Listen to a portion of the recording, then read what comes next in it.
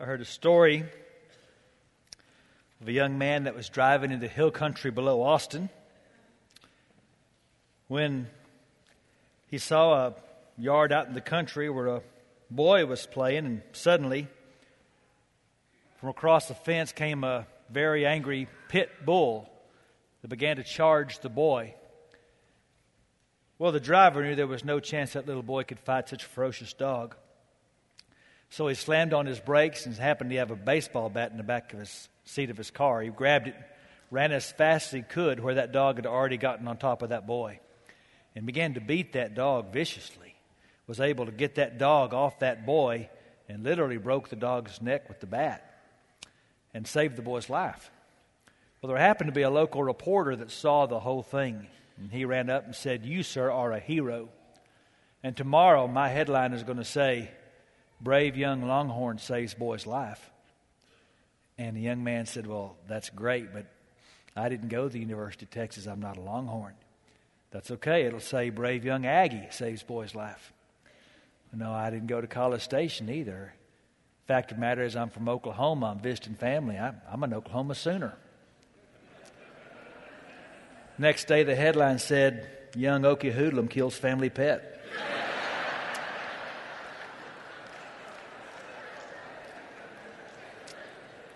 You see, many of the good things that people do are either misunderstood, or they're unappreciated, or they're quickly forgotten.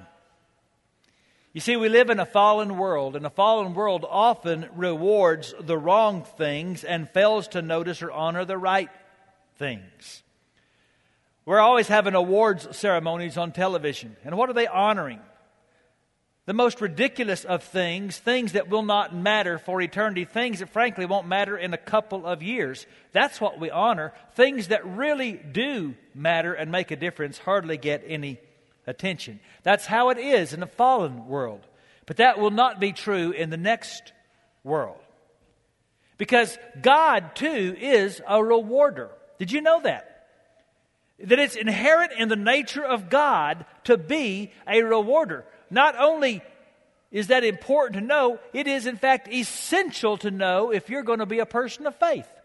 The Bible says in Hebrews 11 in verse 6, it's impossible to please God without faith. Anyone who wants to come to Him must believe that there is a God and that He rewards those who sincerely seek Him. It's not enough that you believe in God. You must believe certain things about God. And the first elemental thing to believe about God is He is by nature a rewarder. In fact, I believe heaven is going to be inaugurated with a great rewards ceremony. And as we conclude our study of heaven, I want today to teach you about that ceremony that we can all anticipate that is going to inaugurate our time in heaven. Jesus told many parables that had as a basic plot line, a master is going to leave for a while. And he was referring to his own ascension. But the master is going to come back. And that's talking about his second coming. Now, the point of the parables was when the master comes back, he's going to expect an accounting. Did you do the things I told you to do before I left? Now, one of those parables is called the parable of the talents. The master gives 3 different servants 3 different levels of responsibility. He gives one 5 talents of money, one 2 talents, and one 1. It says, according to his ability. You see, when the master comes back, he's not going to expect of you things he didn't give you the ability to do. He's not going to expect you to have used my gifts or me to have used your gifts. But the master is going to come back and there is going to be an accounting. Now, I want you to read with me, starting in Matthew 25, verse 19, what's going to happen. Verse 19, after a long time, the master of those servants returned and settled accounts with them. The man who had received the 5 talents brought the other 5. "Master," he said, "you entrusted me with 5 talents. See, I've gained 5 more. His master replied, "Well done, good and faithful servant. You've been faithful with a few things. I will put you in charge of many things. Come and share your master's happiness. The man with the 2 talents also came. Master, he said, you entrusted me with 2 talents. See, I've gained 2 more. His master replied, well done, good and faithful servant. You've been faithful with a few things. I'll put you in charge of many things. Come and share your master's happiness. See, Scripture records a coming day of great rewards. Now, let me be more specific about that because there's a little bit of confusion about this, and I think it's along 2 lines. Here's the first thing you need to know, that heaven is not a reward. Sometimes at a funeral of a faithful saint, the preacher will say, he has gone to his reward. Well, theologically, that's not accurate because heaven is not a reward. A reward is something that is earned. Eternal life, the Bible says, is a gift. Heaven is often referred to as our inheritance. The Bible says in 1 Peter 1 verse 4, for God has reserved a priceless inheritance for His children. It's kept in heaven for you, pure and undefiled, beyond the reach of change and decay. See, an inheritance is not a wage. An inheritance is a gift that is freely bestowed on those who are the rightful heirs. And so the Bible says that we are going to receive an inheritance. We are going to receive salvation. We are going to receive eternal life by virtue of the fact that we are the rightful heirs. We are the children. We are, by faith in Christ, the sons and the daughters of God.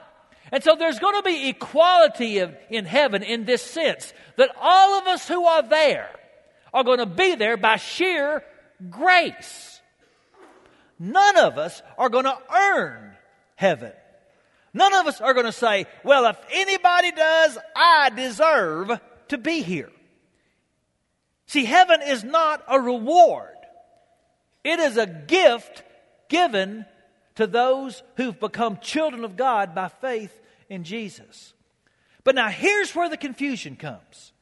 Because although heaven is not a reward, heaven will be a place of rewards. Now, if you've trusted Christ, you don't need to fear future judgment on your sins, because your sins have already been judged. They were placed on Christ when He died on the cross, and they were judged there. So if you're clothed with Christ, the question of your eternal destiny has already been answered. But that does not mean that Christians do not face future judgment. We do. Not for our sins. Our sins were judged on the cross when we put faith in Christ. But we do face judgment or evaluation of our lives so God can determine the eternal rewards He will give to each. What we believe determines our eternal destination, but how we behave is going to determine our eternal compensation. And the Scripture is full of this language. In 2 Corinthians 5, verse 10, for we must all, now he's writing to Christians, we must all appear before the judgment seat of Christ. Notice that each one may receive what is due him for the things done while in the body. Ephesians 6 and in verse 8 says, remember that the Lord will reward each one of us for the good we do, whether we're slaves or free. Now again, we're not talking judgment for your sins. Your sins were judged at the cross. We're not talking about judging whether or not you are going to be in heaven. We're talking about an evaluation of the rewards you're going to get in heaven based on your faithfulness. You are accepted in heaven on the basis of your faith. But you are going to be adorned in heaven on the basis of the fruits of your faith. And Jesus talked about this all the time. Go back and find how many times in the Gospels He uses the word reward. He's constantly motivating his disciples to be faithful when they think about the fact that God wants to give them rewards. He says, for example, in Mark 9:41, if anyone gives you even a cup of water because you belong to the Messiah, I assure you, that person will be rewarded. In one of his stories, he says, when people throw a party, they're always inviting the rich and famous and the powerful. Don't do that. When you throw a party, you invite somebody that doesn't have the means to throw a party so they can ask you back. And here's why. Luke 14, verse 14. Then, at the resurrection of the godly, God will reward you for inviting those who could not repay you. You see, God must evaluate the individual faithfulness of His children. His own just nature demands it. God could not be fully God and just pretend that all believers were equally faithful to Him. They tell a story about a preacher and a cab driver from New York City, and they both died on the same day and went to heaven, and Peter met them. He gave the preacher a nice little cottage, but he gave the cab driver a big mansion to live in. The preacher couldn't understand it. And Peter explained, when you preached, people slept. But when he drove, people stayed awake and they prayed. The fact is, we have different level of fruit in our lives, and God is going to give attention to that. And the coming judgment is going to reveal that many believers misspent their energies on pursuits of no eternal significance. Many Christians, although they placed their faith in Christ and their sins were judged, gave the bulk of their energy and priority and resources to things that are going to burn up when Jesus comes back. Paul talks about this in 1 Corinthians 3. He says Jesus is the foundation, and what's going to be tested is, did you use precious gold and metals and jewels when you built your life, or did you use hay or straw? He says, verse 13, there's going to become a time of testing at the judgment day to see what kind of work each builder has done. Everyone's work will be put through the fire to see whether or not it keeps its value. If the work survives the fire, the builder will receive a reward. But if the work is burned up, the builder will suffer great loss. The builders themselves will be saved, but like someone escaping through a wall of flames. Now, Paul's going to go on to say, only God is qualified to judge the fruitfulness and the faith of another believer. Don't you get involved in that business. For one thing, you don't know the secret motives of everybody's hearts. Well, Jesus said some people, they pray and they give and they fast, but they do it to be seen by men, and that's the only reward they're going to get for it, is the applause of men. So you don't be judging people. You don't know the motives of people's hearts when they do the things they do. Not only that, but you don't know the ultimate outcomes. Some people may seem to be very fruitful, but their fruit just dies in a moment. And other people, they pour and pour and pour their life into something that doesn't seem at first to bear any fruit, but ultimately it bears fruits for generations. And beyond that, you don't know all the circumstances surrounding people's lives.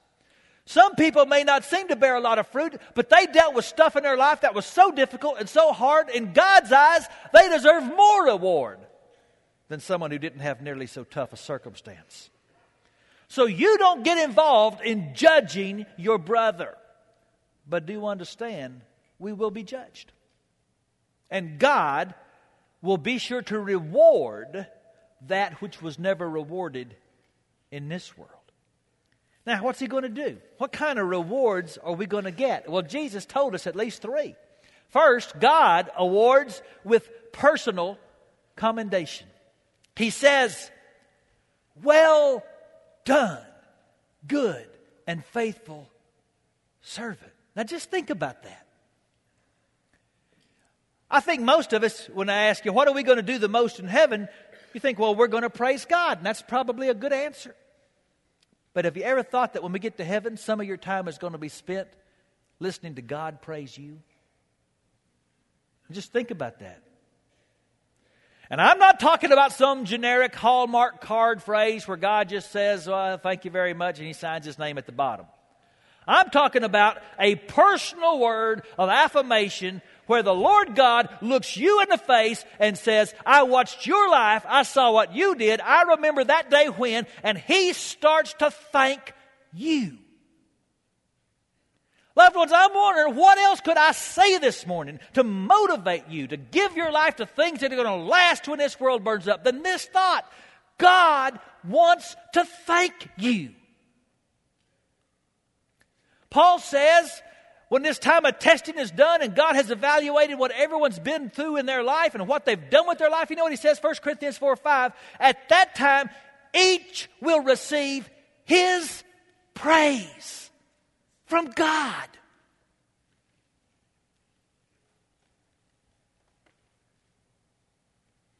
Can you even wrap your mind around that? God wants to get one-on-one with you personally and thank you. I'll never forget this picture from the 1998 Winter Olympics. The guy in the red suit's named Bjorn Dale. He's from Norway. Greatest cross-country skier of all time. He had just won his 6th gold medal in the 10,000-kilometer cross-country ski race. The young man there he's greeting is named Philip Boyd. Philip is from Kenya. They don't do a lot of cross-country skiing in Kenya. Philip had never seen snow in his life until 2 years earlier when he decided to try to get into the Olympics. He represented his country. Out of 92 racers, he finished a strong 92nd. 30 minutes after Bjorn won the race. But when Bjorn won, he didn't go off and receive the applause and accolade that was his due. He stayed at that line and he waited. He waited for 30 minutes so that he could greet Philip and say, good race. Loved ones, the Lord Jesus is waiting for you. We haven't run the race as well as He's run it, but He's waiting at the line because He wants to grab your hand. He wants to hug you, and He wants to say, good race. You finished strong. You could have quit, and you didn't. I'm so proud of you. And I have a feeling you're going to cherish every single word for the rest of eternity. That's what God wants to do for you. To award with personal commendation. And then with individual delegation. He says, you've been faithful with a few things. I will put you in charge of many things. See, God intends to reward not so much with increased privilege, but with increased responsibility.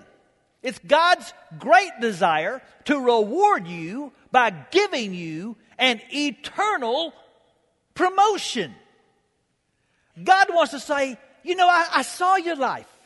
I saw how faithful you were when you did this and this and this. Not many people noticed, but I did. And now, have I got a job for you? And the Bible says it's going to be a day of great reversals. Where people that never got attention or applause are going to be exalted.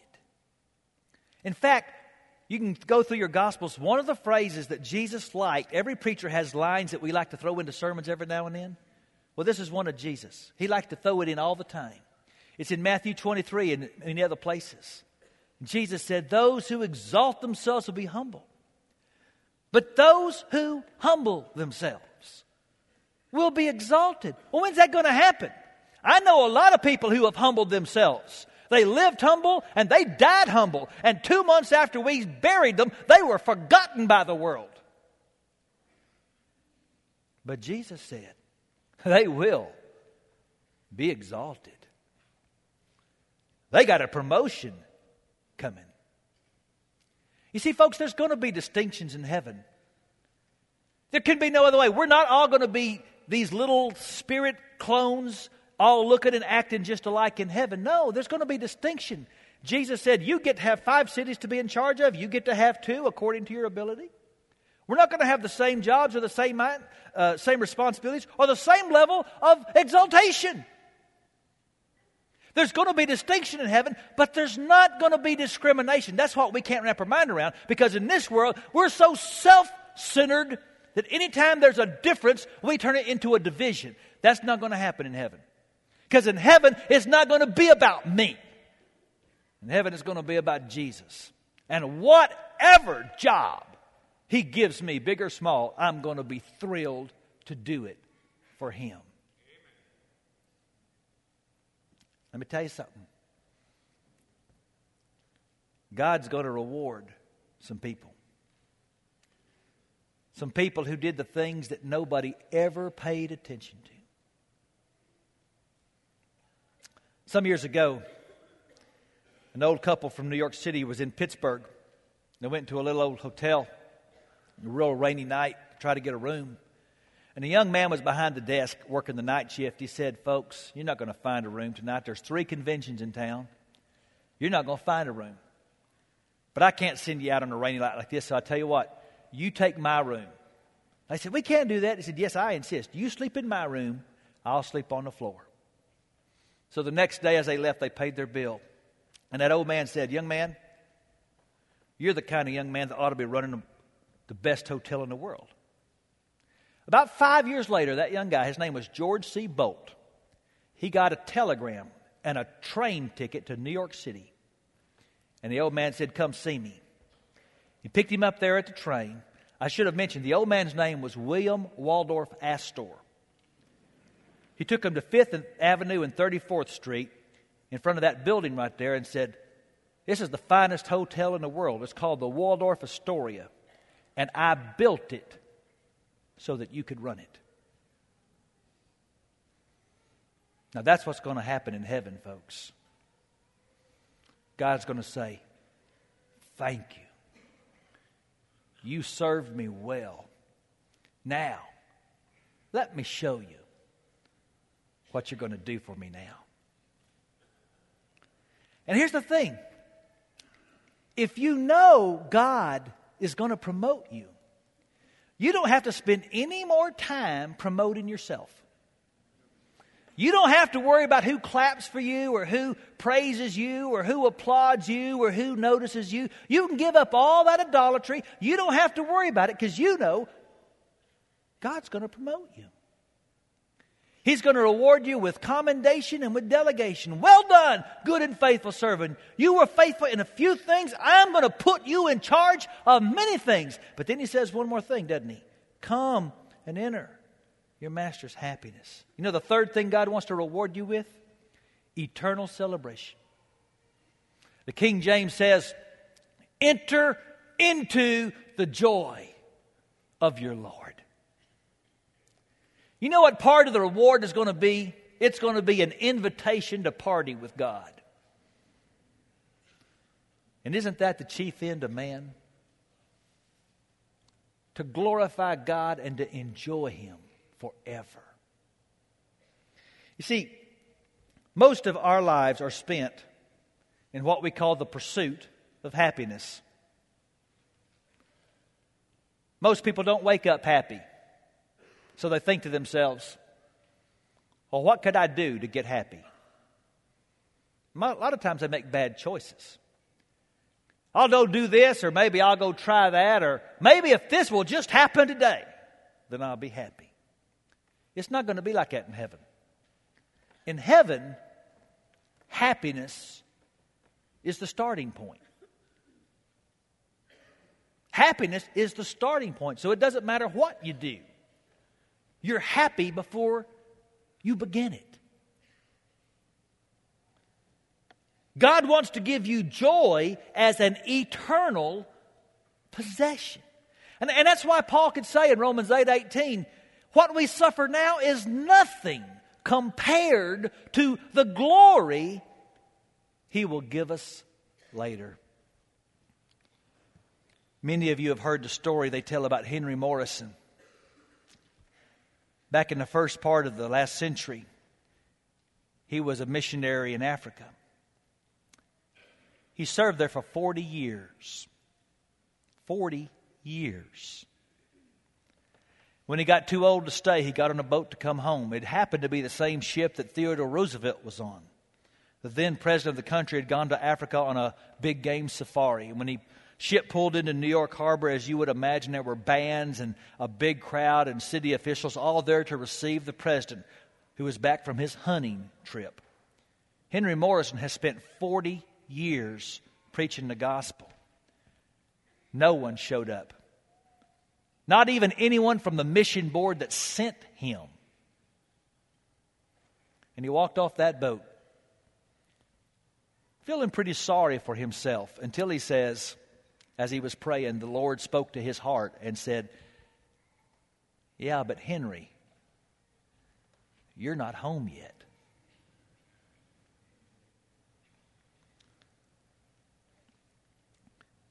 When the Hebrew writer knew that the Jewish people he was writing to were going through tough times, getting beat up because they believed in Jesus, he knew what to say. At the end of chapter 10, when all you owned was taken from you, you accepted it with joy. You knew you had better things waiting for you in eternity. Do not throw away this confident trust in the Lord. No matter what happens, remember the great reward it brings you. A lot of what we do is destined to become ashes. But the Bible says heaven's rewards means anything that we've done for Jesus is going to last.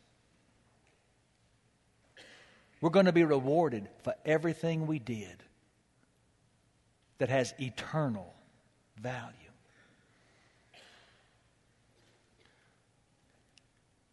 That means all you moms out there who get up every Sunday and your husband doesn't come to church with you, and you fight to get those kids up here in church and to settle down, and you wonder if it's worth it. Yes.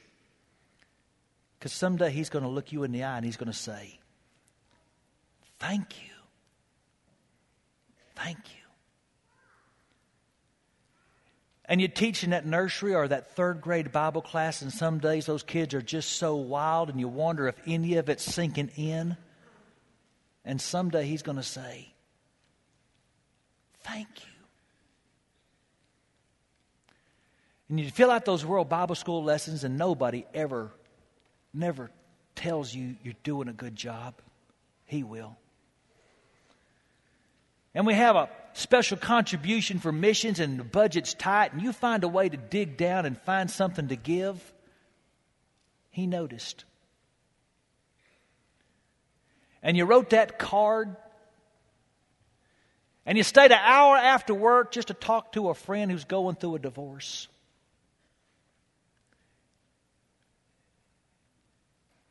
And over again, when nobody else noticed, God did.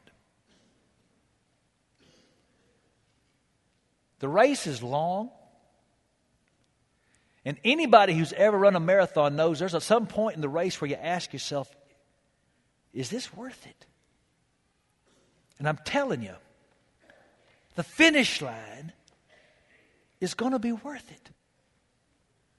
And Jesus is going to be waiting there. He's going to say, "Good job. We got some important things to do, but first, let's go to a party."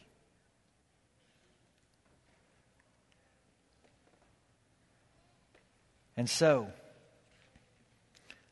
I leave you with the words of Paul in 1 Corinthians 15.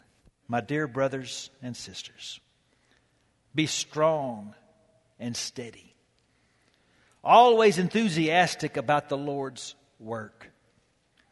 For you know that nothing you do for the Lord is ever useless. Let's bow our heads. Well, Father, when you live in a world like we live in, a world that is so fallen, whose values are so twisted, it's hard not to get addicted to applause. And because the world tends to applaud all the wrong things, it's hard not to get our values all messed up. And next thing you know, we're devoting big sums of our life and our energy and our resources to stuff that's going to be ashes someday.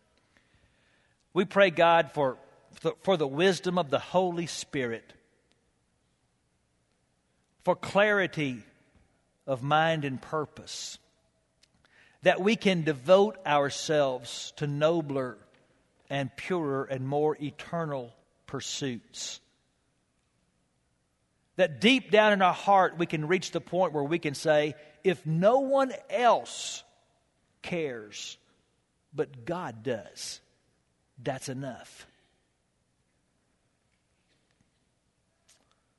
We do believe that you exist. We do believe that it is your nature to be a rewarder. And we do believe that there is in store for us a finish that makes the race worth it. So help us to run like we believe. We pray in Jesus' name. Amen.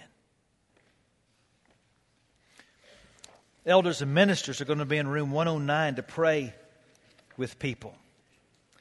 It's one of those unnoticed ministries that God cares about.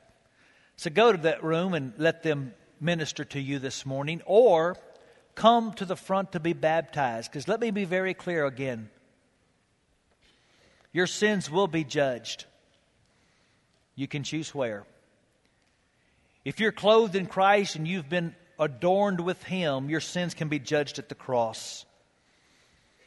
Otherwise, they'll be judged at the judgment seat. Choose now. Choose Jesus. Come be baptized. Let's stand up and sing.